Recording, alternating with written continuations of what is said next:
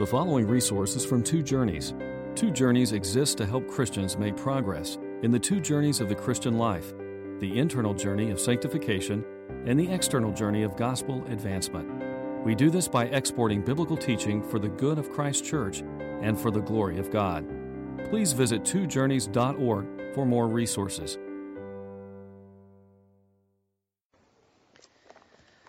Well, you knew it was coming. Sooner or later, you're going to hear a sermon on money. You know, so often skeptics concerning religion say all they ever do is talk about money. The fact of the matter is, though, that Jesus talked about money more than just about any topic. And we need to hear the wisdom of Christ, and we need to hear the wisdom of the book of Proverbs. Today, in effect, we're going to sit at the feet of one of the savviest financial advisors in all of human history, and we're going to gain instruction from him. A year ago, Forbes put out a list of the top 100 wealthiest people from history. And they did some criteria where they adjusted some wealth based on 2007 dollars. And they based it on the percentage, the individual's percentage at their peak wealth of their nation's gross domestic product. So they had all those things, and they made out a list of the top 100. I find those kind of things interesting. I like to read that kind of things to see who's number 1 and number 10 and all this kind of thing. Number 1 on that list was John D. Rockefeller, who basically had a 90% monopoly on the oil industry from top to bottom for a good number of years. Can you imagine what that would be worth today? But his own peak wealth in adjusted dollars was $318 billion, greatly dwarfing anything that Bill Gates or any of the others have today. I found it interesting that most of the top 100 lived in the last century and a half. And what amazed me further is that 21 of the top 50 were born in America, and a number of others moved to America to make the bulk of their wealth. I found that interesting and convicting. The list from Forbes, however, went back in antiquity, back into history, and I find that interesting too, studying famous, wealthy people from history like Marcus Licinius Crassus, who died in 53 BC, worth 200 million sesterces, whatever that is. I actually didn't find out what a sesterce is worth, but 200 million sounds a lot like a lot of them. And he was, I think, 10th. Listen to how he made his money in part. He had the world's first fire department. And he would go to the plantations, the wealthy plantations around his area when they were burning. And he would, while the plantation was burning, begin to negotiate a price. And the longer it went, the less the thing was worth, of course. Finally, they would sell. I mean, if he said, I'm not selling, this is my ancestral lands, he would take his fire department and go home. And the thing would burn to the ground and be close to worthless at that point. So he really had people over a barrel. And in this way, he amassed a fortune that would be worth about $170 billion today. What I found interesting, though, about that list is that nowhere on it is King Solomon. He isn't referred to. He's not mentioned. He was just dispensed with. I guess Forbes didn't think much of 1 Kings 10, 23 and 24, which says this: King Solomon was greater in riches and wisdom than all the other kings of the earth. The whole world sought audience with Solomon to hear the wisdom that God had put in his heart. I would like to sit at his feet and learn money from him today, to try to find out about wealth, because he was the richest of any man that lived in his day. His ships and other ventures brought in, it says, 666 talents of gold every year. A talent is 75 pounds. I calculated that out to be close to $800 to $1 million to $1 billion a year just in that gold income. $1 billion a year coming in. He had a fleet of trading ships that brought wealth, vast amounts of wealth from distant lands. He was a man who knew from personal experience the advantages and, may I say, disadvantages of wealth. It's interesting how Proverbs says, cast but a glance at wealth and they're gone. We'll talk about that later. But you know, within one generation, his own son Rehoboam had lost it all, just about all of it. As Pharaoh Necho came in and took all of the gold shields and all the other wealth that Solomon had accumulated and took it away.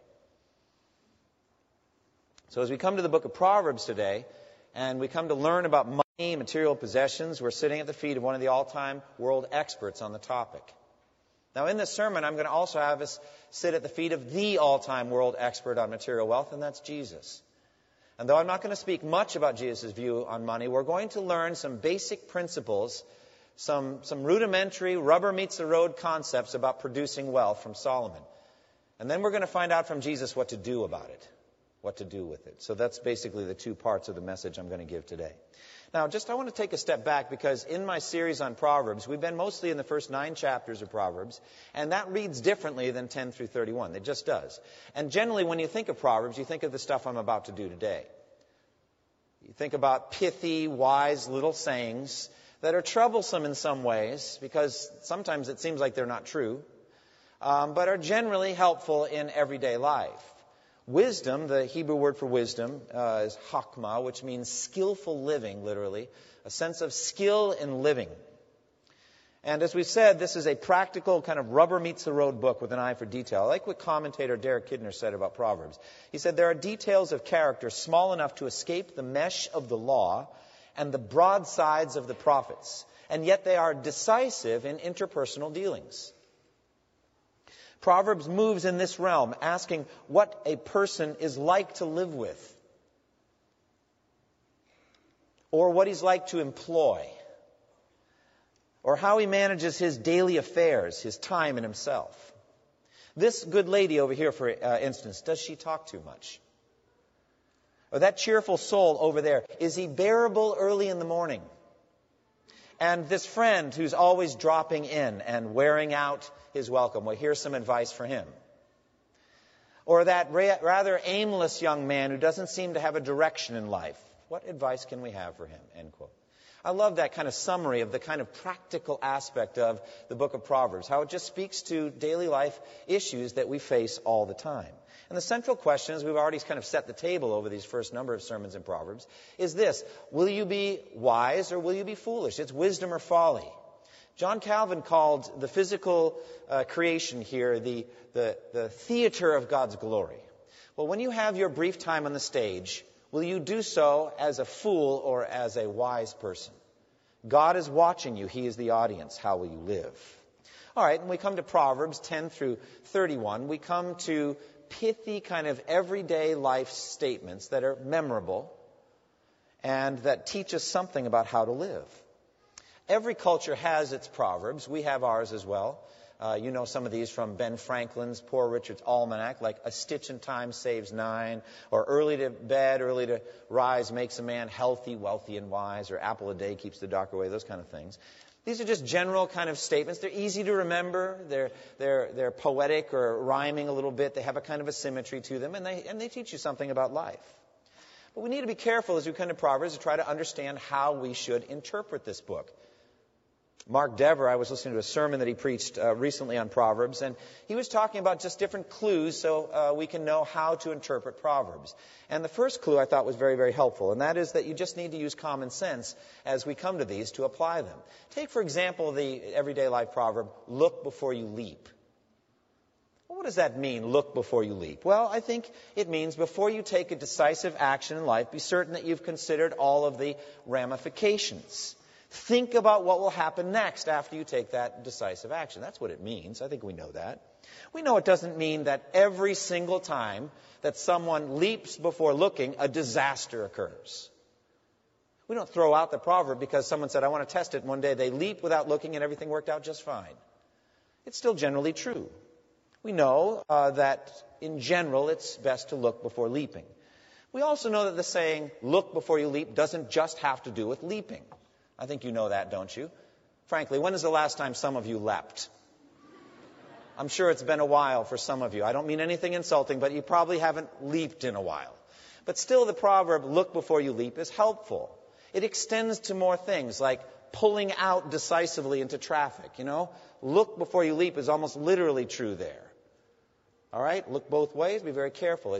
Or quitting a job. I've actually been on the job with somebody who was hot-headed, and they just quit dramatically. Very dramatically. I'll never forget that day as long as I live. This guy dumped over a huge rack of hardware that was so carefully binned and organized, the only thing we could do is get a shovel and shovel it into the dumpster and buy all that hardware pre-sorted again. He came back a week later asking for his job back. He did not get it. needless to say. But here's a man that didn't look before he left. He had nothing to go to. He had no career opportunity. There was nothing else for him to go to. So I think we understand generally what it means. Now, as we read Proverbs 10 through 31, we're going to come on basically a topical handling of many things. And you've read this book before. It's amazing. I don't understand the order to it. Do you? I mean, you're just reading through Proverbs 10 or 12 or 14, and you just don't know why it comes out in that order. And any of you who have been here any length of time know that I'm a pretty fanatically committed expository verse-by-verse preacher. I decided not to do that to you in Proverbs.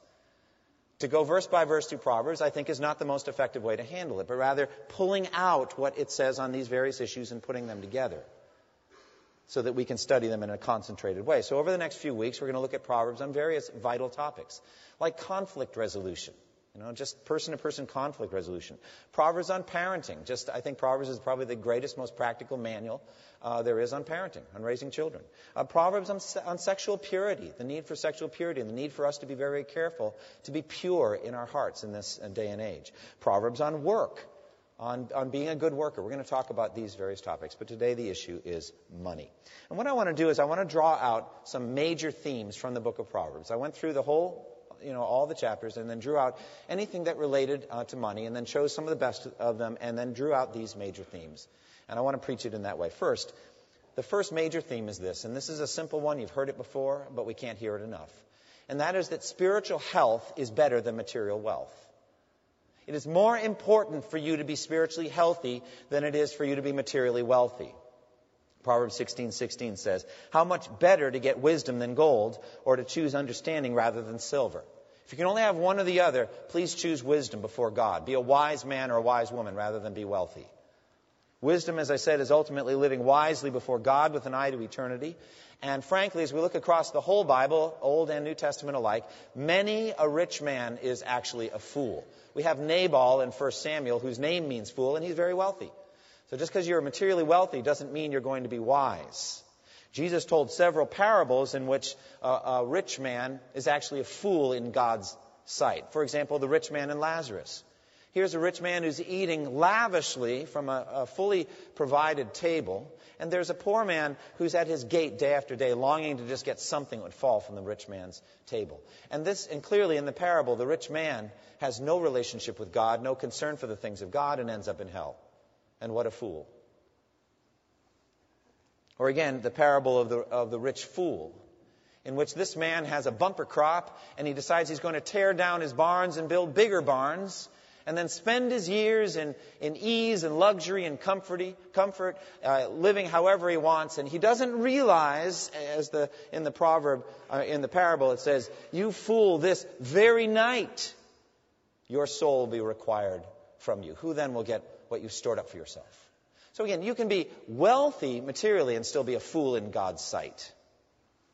Solomon, I think, understood this as well, or perhaps better than anyone else, how spiritually empty it can be to accumulate wealth and not be right with God. I have a genuine hope that Solomon ended up well with God, that he repented from his idolatries. I don't know that for sure. But you can imagine during his low point, when God is so distant from him, going into all his treasuries where all those talents of gold are and realizing they did nothing for him, just left him feeling empty. And so Solomon said this, Proverbs 15:16, "Better a little with the fear of the Lord than great wealth with turmoil." So spiritual health is better than material wealth. Practical step then is you should honor God with your wealth. Proverbs 3:9 and 10 says, "Honor the Lord with your wealth, with the first fruits of all your crops. Then your barns will be filled to overflowing, and your vats will brim over with new wine." So basically, if you would be faithful to give to God what is His, give of your tithes and your offerings, give generously. Let me just encourage you, FBC. I just was so blessed by your response to the Lottie Moon Christmas in August push. I mean, we really didn't say anything about it week after week. We didn't use high-pressure techniques. We just prayed, and we let the need be known to you. And we more than met the prayer goal of $25,000. I was very encouraged by that. And actually, in some ways, not surprised, because you have been very, very faithful over the years to support missions through your giving. But yet for all of that, we've never been further behind in our budget than we are right now. And so there are still needs. Everything's fine, and then money in, money out, all those things are fine. But staff, the elders, we've been careful about expenditures. But we know that we're in economic downturn and difficulty. We know that. But we walk by faith, not by sight. We don't look at what the market's doing. We look at what God's provided us with, and we want to be generous. And so I just want to urge you to continue in this good work of giving to the Lord. I'll say more about just the need to store up treasure in heaven later on in the message. Secondly, the book of Proverbs tells us a lot about how wealth is made. How do you make money? How does it come in? You say, no, now it's getting good. All right, I want to know. How does it happen? How do we make money? Well, first of all, Proverbs tells us that money is a gift of God. It's given as a gift of God. Everything you have is given you by God. Keep that in mind. Proverbs 10:22 says, the blessing of the Lord brings wealth, and he adds no trouble to it. So again, that's one of those things that is generally true. Okay, you look at Job, and he could say, well, I beg to differ. I had a hard day today. But in general, it's generally true that it is the blessing of the Lord that brings wealth, and he adds none of the trouble to it that non-Christians face. God especially gives it to those who pursue wisdom and righteousness. Proverbs 8:18-21, wisdom speaking in the first person says, with me, with wisdom, are riches and honor, enduring wealth and prosperity. My fruit, says wisdom, is better than fine gold. What I yield surpasses choice silver. I walk in the way of righteousness along the paths of justice, bestowing wealth on those who love me and making their treasuries full. So a wise life generally results in material wealth.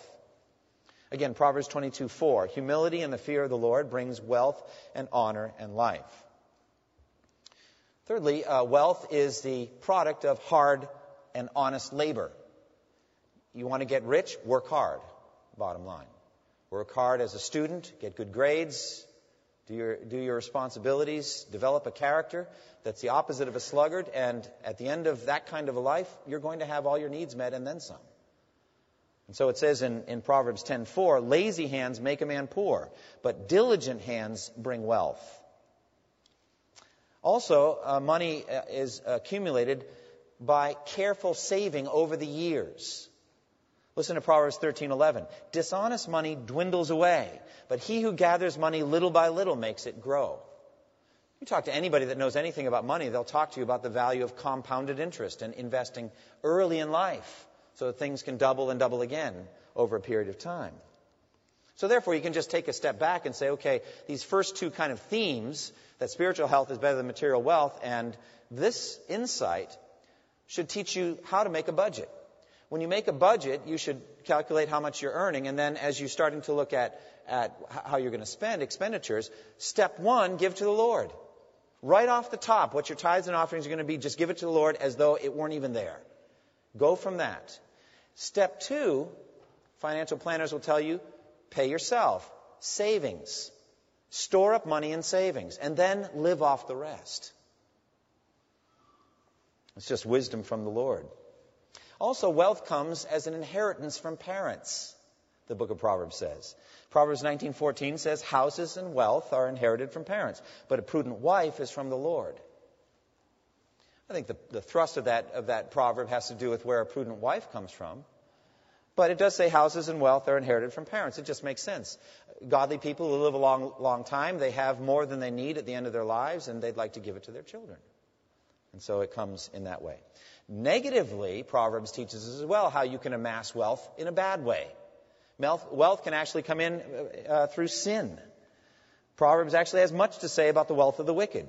Solomon realizes that just because someone is wealthy, it doesn't mean they're righteous. Proverbs 28:6 says, better a poor man whose walk is blameless than a rich man whose ways are perverse. So you can be a rich person and have perverse ways.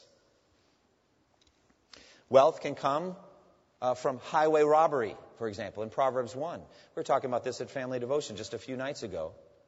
How after Proverbs 1:1-7, just that introductory section that ends up with the fear of the Lord is the beginning of knowledge. After that, the very first topic dealt with is the warning that a godly set of parents gives to their son to not fall in with wicked people who entice him to get involved in highway robbery. Come, let's lay in wait for some poor soul, and let's take his money and his possessions, and we'll divide a common purse. Wealth can also come from dishonest business practices, from the faulty scales or weight system. We'll talk positively about that in a few moments, but it can come negatively from people who just twist things and act in a perverse way as business people. Proverbs 20:17 says, food gained by fraud tastes sweet to a man, but he ends up with a mouthful of gravel. So you can actually get wealthy through fraud. Or exorbitant interest. We'll come back to this topic later, but Proverbs 28:8 says, he who increases his wealth by exorbitant interest amasses it for another who will be kind to the poor. So it is possible for you to gain a lot of money by charging excessive interest rates. Or you can become wealthy by oppressing the poor. Proverbs 22:16 says, he who oppresses the poor to increase his wealth, and he who gives gifts to the rich both come to poverty. Finally, wealth can come negatively through stinginess, being a miser, an Ebenezer Scrooge. At the root of that is idolatry. People just love money for it in and of itself. And so it says in Proverbs 28:22, a stingy man is eager to get rich and is unaware that poverty awaits him. Now, in all of those negative cases, the wealth amassed by wickedness amounts to nothing in the end. It amounts to nothing. Proverbs 10:2 says, ill-gotten treasures are of no value, but righteousness delivers from death. The third major theme in the book of Proverbs discusses how wealth is lost. You think, oh, I don't want to know about that. Well, yes, you do. You want to find out how it is that money dwindles away, how it bleeds out of life. But before we even get to that, let me say this. First of all material wealth will be lost someday. I hope you know that. Everything you have materially, you will give up someday. All of it. Stepping outside of Proverbs, listen to 1 Timothy 6:7. The Apostle Paul says, for we brought nothing into the world, and we can take nothing out of it. And again, Job 1:21, Job said, naked I came from my mother's womb, and naked I will depart. So Proverbs itself makes it clear how temporary is wealth. Proverbs 23:5 says, cast but a glance at riches, and they are gone, for they will surely sprout wings and fly off to the sky like an eagle. Well, that's certainly true on your deathbed, but it could also be true before that as well. I think the bottom line, and we'll come back to this at the end, is be wise and understand you are a temporary steward of material possessions. You have a window of opportunity. Use your money wisely. Use it wisely. Because one way or another, it's going away. One way or another. Well, what are some of the things that Proverbs says causes us to lose our wealth? Well, sexual immorality leads to poverty. It's a link you may not have thought of, but it does. Proverbs 5:8-10 says, keep to a path far from the adulteress. Do not go near the door of her house, lest you give your best strength to others and your years to one who is cruel. Lest strangers feast on your wealth and your toil enrich another man's house. And again, Proverbs 29:3 says, a companion of prostitutes squanders his wealth. I think we can extend that, just like look before you leap, to just immorality in general. Addictions and other immoral lifestyles lead to a squandering of wealth. Being addicted to alcohol or addicted to drugs or any of this kind of overt, clear-cut wickedness is a good way for money to be destroyed quickly. So also is laziness and negligence. And we're going to talk more about this in the sermon on work. But in Proverbs 24 it says this, a little sleep, a little slumber, a little folding of the hands to rest, and poverty will come upon you like a bandit, and scarcity like an armed man. You say, boy, I'm looking forward to that sermon. I like to sleep in. I like to rest a bit. It's Labor Day. We get to sleep in tomorrow. Well, do what you will, but a little sleep, a little slumber, a little folding of the hands to rest, and pretty soon your wealth is gone. Well, we'll talk about that in the sermon on work. But I think the point is you can get into bad habits. And when you get into those lazy bad habits, little by little, things just fall apart. You don't maintain your possessions or property. You don't look after your car or other things the way you should, and it just costs you more money down the line. Laziness does. And this proverb was projected up on the screen, Proverbs 27. It says, be sure you know the condition of your flocks. Give careful attention to your herds. For riches do not endure forever, and a crown is not secure for all generations. In other words, be sure you know what's going on in your career, or with your business, or with your finances. Study it. Stay with it. Because it's not guaranteed that it'll be here tomorrow. So stick with it. I think that's the wisdom that Solomon is giving. And finally, I think maybe most acutely for some, a love of pleasure can cause money to go away. Just being addicted to the good things of life. Proverbs 21:17 says, he who loves pleasure will become poor, and whoever loves wine and oil will never be rich. And again, I'm going to talk about this in terms of being addicted to honey later on, but you can just get addicted to the good things in life and start to overspend and start to overlive, to live beyond your means, and before you know it, you're in deep trouble. We'll talk more about that in just a moment. Fourthly, the dangerous side of wealth. There is a danger to wealth. There are two great dangers the book of Proverbs sees: yearning for money and trusting in money. These are two great dangers when it comes to material wealth. First of all, yearning for it. It says in Proverbs 23:4, do not wear yourself out to get rich. Have the wisdom to show restraint. Famous saying, somebody came up to Rockefeller as he was amassing that equivalent of $300 billion. Someone said to him, how much is enough? And he answered, a little more. A little more. Well, I'm not talking about Rockefeller per se. I'm not going to stand in judgment over him in particular, but that attitude is idolatrous, dear friends. Yearning for money is really a heart issue. It really just has to do with worship. It has to do with idolatry. Proverbs 28:20 says, a faithful man will be richly blessed, but one eager to get rich will not go unpunished. So yearning for money is very, very dangerous. Secondly, trusting in money is dangerous.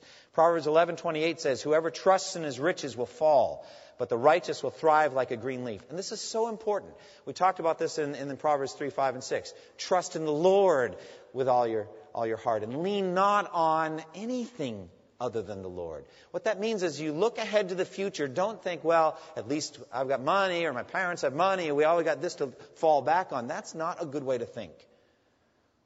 It's actually very dangerous, and if the Lord knows that you as a Christian have that attitude, He may be bringing some things on you that are greater than your resources to teach you to trust only in Him and not in the money. So don't yearn for money and don't trust in it. Proverbs 18:11 says, the wealth of the rich is their fortified city. They imagine it to be an unscalable wall. Well, it isn't. Not at all.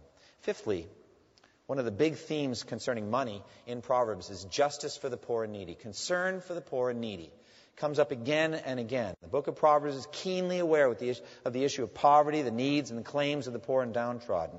We've already seen a number of Proverbs that mention the poor and the needy and wicked men who get wealthy by oppressing them. Proverbs acknowledges that there are in many cases obvious inequities in life. Okay, Proverbs 13:23 says, a poor man's field may produce abundant food, but injustice sweeps it away. That does happen. It could be that an individual is working hard.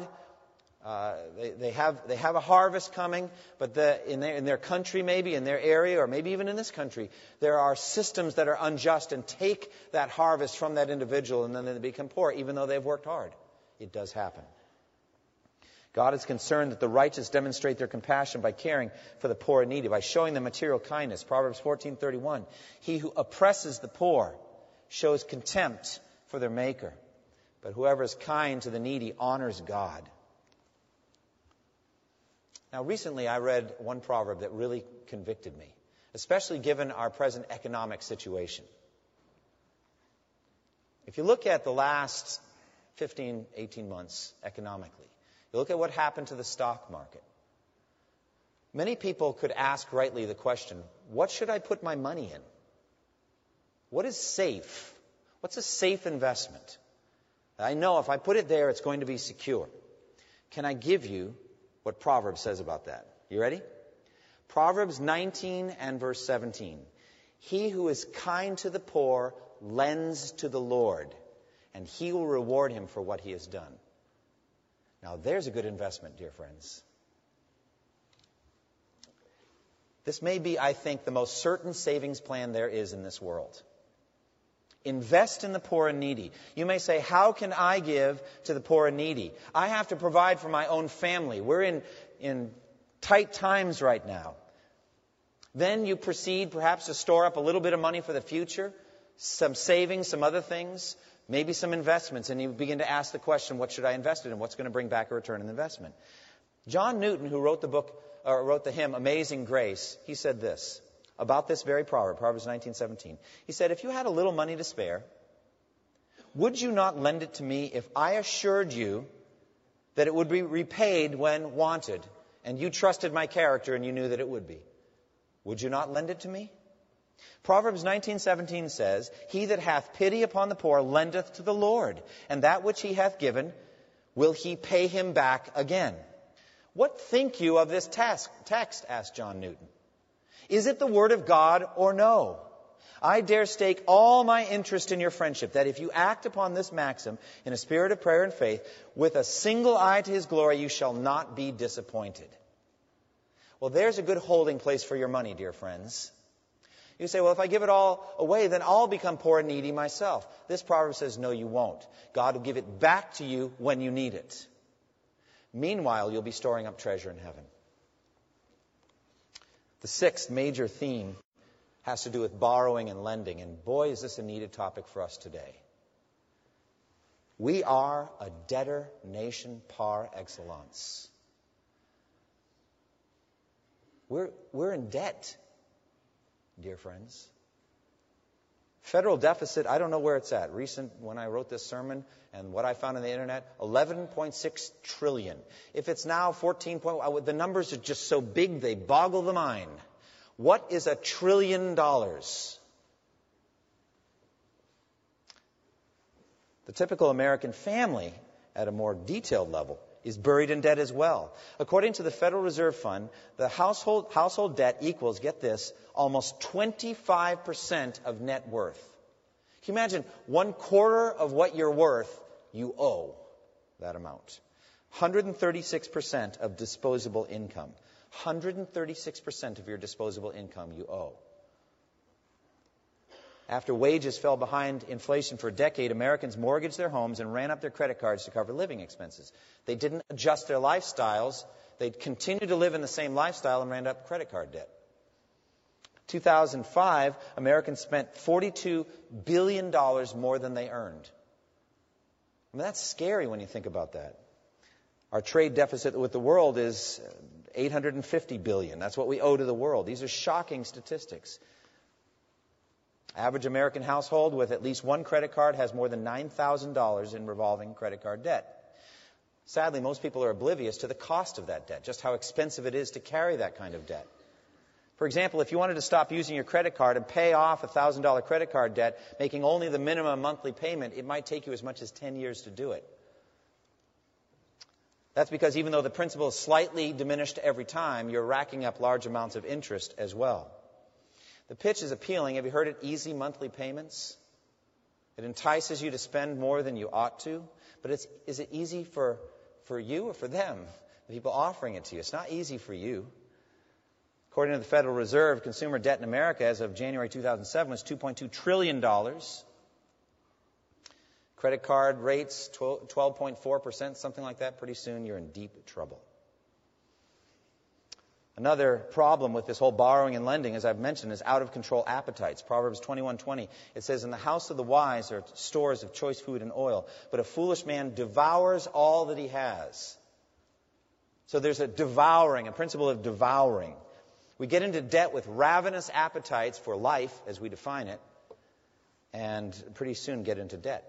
I was amazed, I don't know if you were, but I was amazed to find out that Michael Jackson died in a mountain of debt. I mean, didn't that amaze you? Maybe it didn't amaze you. Maybe we're just so used to it at this point. But I'm thinking, my goodness, the man was an earner. I mean, he had immense earning power. Hundreds and hundreds of millions of dollars rolling in. And yet, when he died, his estate was in arrears $500 million. Now, apparently, his estate will be able to pay it back since he owns the Beatles' money and all, or record songs and all that sort of stuff. So they'll be able to get it back, but I just couldn't believe it. He was spending $20 to $30 million more than he was taking in year by year. He had a lavish lifestyle with huge shopping sprees of toys and antiques. And according to one accountant, he had absolutely no sense of the value of things. No sense of the value of money or possessions. It just didn't compute. Well, that's a grand or grotesque example of problems that many of us have as well. We struggle being content with what God's given us. Content with the food He's given us, with the clothing He's given us, with the lifestyle we have, content with that. And wanting more, greedy for more, and putting it on the credit card. So Proverbs gives warning about borrowing. Proverbs 22:7, it says, the rich rule over the poor, and the borrower is servant to the lender. Or could we say even more shockingly, the borrower is enslaved to the lender. I remember distinctly when I graduated from MIT, I suddenly got 4 credit card applications in the mail. Now that I have achieved this high level, blah, blah, blah. They were flattering me. And Chase Manhattan was inviting me to work on their plantation. Come and work on the sugar plantation. We'll give you this huge amount of money that you'll then blow, and you'll get into debt to us, and you'll be working on our plantation the rest of your life. Well, that's exactly what happens in third world countries. Like I was reading about a tea plantation in Ceylon, and they go up to lower caste people in India, and they give them more money than they could make in a year. Just give it to them with certain strings attached. They blow it on alcohol or other things, or who knows what they blow it on. Then they're enslaved to the tea plantation. Well, that's what Americans do on the credit card thing. We get enslaved, we can't get out of it. Now, I have no idea how you stand individually with discretionary debt. I don't know. But my guess is that there could be some of you that are struggling with this problem. And there are some excellent Christian resources to help you get out. So I would urge you to find out what they are. Crown Financial is one of them. There are others. Find out how you can get out of debt. On the flip side, Proverbs gives a very stern warning to those that lend at usurious rates. Proverbs 28:8 says, he who increases his wealth by exorbitant interest amasses it for another who will be kind to the poor. Final major theme is business practices. We'll just touch on this briefly because we'll come back to it in work. Honest scales and weights equals honesty in business. Proverbs 11:1, it says, the Lord abhors dishonest scales, but accurate weights are his delight. And again, Proverbs 16:11, honest scales and balances are from the Lord, and all the weights in his bag are of his making. Again, the scandals have rocked the news, like Enron and Bernie Madoff, his whole Ponzi scheme thing. I didn't know what a Ponzi scheme was, so I looked it up. I said, it's pretty clever how it works. Some say that Social Security is the biggest Ponzi scheme of all. I guess you can look that up and see if it's true. But at any rate, the fact of the matter is there's a lot of dishonesty in business practices. The bottom line is the Lord wants us to be honest, to use honest scales and weights and measures as employers and as those rendering a service. Conversely, as workers, we should live in the same way toward our masters and serve them, it says in Colossians 3, with sincerity of heart and reverence to the Lord. So let me summarize what Proverbs says about this. Trust in the Lord with all your heart. Honor his righteousness above all money. Secondly, beware of money, either seeking it too much or trusting in it. Absolutely. Money is one of the greatest idols there is in this world. Thirdly, remind yourself that someday all of your money will be gone. So, fourthly, honor the Lord with your wealth, giving it away for his glory. Invest in eternity by advancing the gospel and giving to the poor and needy. Fifthly, work diligently and honestly, knowing well the condition of your means of making wealth. Sixthly, amass savings gradually by reducing expenditures and increasing earnings. And seventh, beware of debt.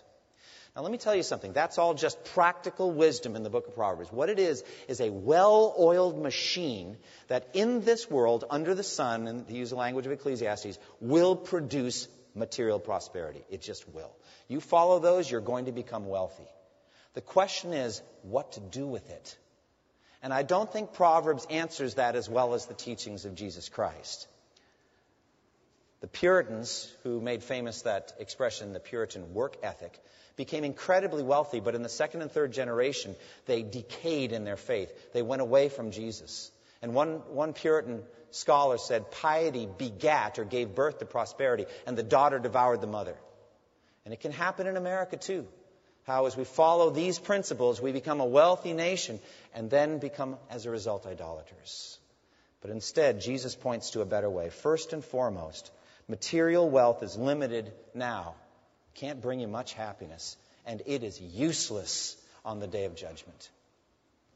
Proverbs 11:4, wealth is worthless in the day of wrath, but righteousness delivers from death. This is a true warning to all who would desire or yearn to get wealthy. Jesus put it this way, what profit would it be to you, using the business language, what profit would it be to you to gain the whole world and forfeit your soul? Or what would you trade in exchange for your soul? Jesus says. But it says in Proverbs 11:4, yes, wealth is worthless in the day of wrath, but righteousness delivers from death. Yes, but what kind of righteousness? Well, the Bible is very clear. Perfect righteousness delivers you from death on the day of wrath. But where can you get that? All have sinned and fall short of the glory of God. We have no perfect righteousness. Proverbs 20 and verse 9 says, "Who can say, I have kept my heart pure. I am clean and without sin?" No one. But instead, the Bible points to Jesus, a perfect righteousness. He dealt with money perfectly. Future topics, he dealt with relationships perfectly. He dealt with sexual purity perfectly. He dealt with parents perfectly, both dealing with his parents and dealing with others. Everything he did was right. That is a perfect righteousness that Jesus just wants to give you by faith as a gift. In exchange for your sin, you give him your sin, he will give you the righteousness that will deliver on the day of wrath. God made him who had no sin to be sin for us, so that in him we might become the righteousness of God. Look to Christ and him crucified to find out something that will be not just worthwhile, but absolutely effective and effectual on the day of wrath, the righteousness of Jesus. Secondly, what about all your money that you're going to get when you live such a wise life? When you work hard and you get good grades and you get a good job and you save and you don't get entrapped in that whole lifestyle, there's no addictions in your life, you live simply, you save money, give to the poor and needy, guess what? You're going to have surplus. What should you do with it? Well, I don't have time to get into all of the answers, but I want to encourage you to read this book by Randy Alcorn, The Treasure Principle. He gives you an excellent defense on how you can invest in eternity. The book's right out here in the bookstall. You can just pick one up after it's over. It's a simple read. And in effect, he says, store up treasure in heaven with the money you have temporarily. The mentality is you're going to lose it anyway. Lose it now by faith. Give it away. Give it to the poor and needy. Give it for the sake of the gospel. Jesus put it this way, Luke 12, verse 32 through 34. "Do not be afraid, little flock, for your Father has been pleased to give you the kingdom. Sell your possessions and give to the poor. Provide purses for yourselves that will not wear out, a treasure in heaven that will not be exhausted, where no thief comes near and no moth destroys. For where your treasure is, there your heart will be also." I told you that Solomon was one of the all-time great experts on wealth and what to do with it. Jesus was greater. For you know, 2 Corinthians 8:9, the grace of our Lord Jesus Christ, that though he was rich, yet for your sakes he became poor, so that you through his poverty might become rich. The best thing that we can do with our money, having earned it by these principles, is to give it away for the glory of God, the salvation of others. Close with me, if you would, in prayer. Thank you for listening to this resource from twojourneys.org. Feel free to use and share this content to spread the knowledge of God and build his kingdom. Only we ask that you do so for non-commercial purposes and in accordance with the copyright policy found at twojourneys.org. Two Journeys exists to help Christians make progress in the two journeys of the Christian life, the internal journey of sanctification and the external journey of gospel advancement. We do this by exporting biblical teaching for the good of Christ's church and for the glory of God.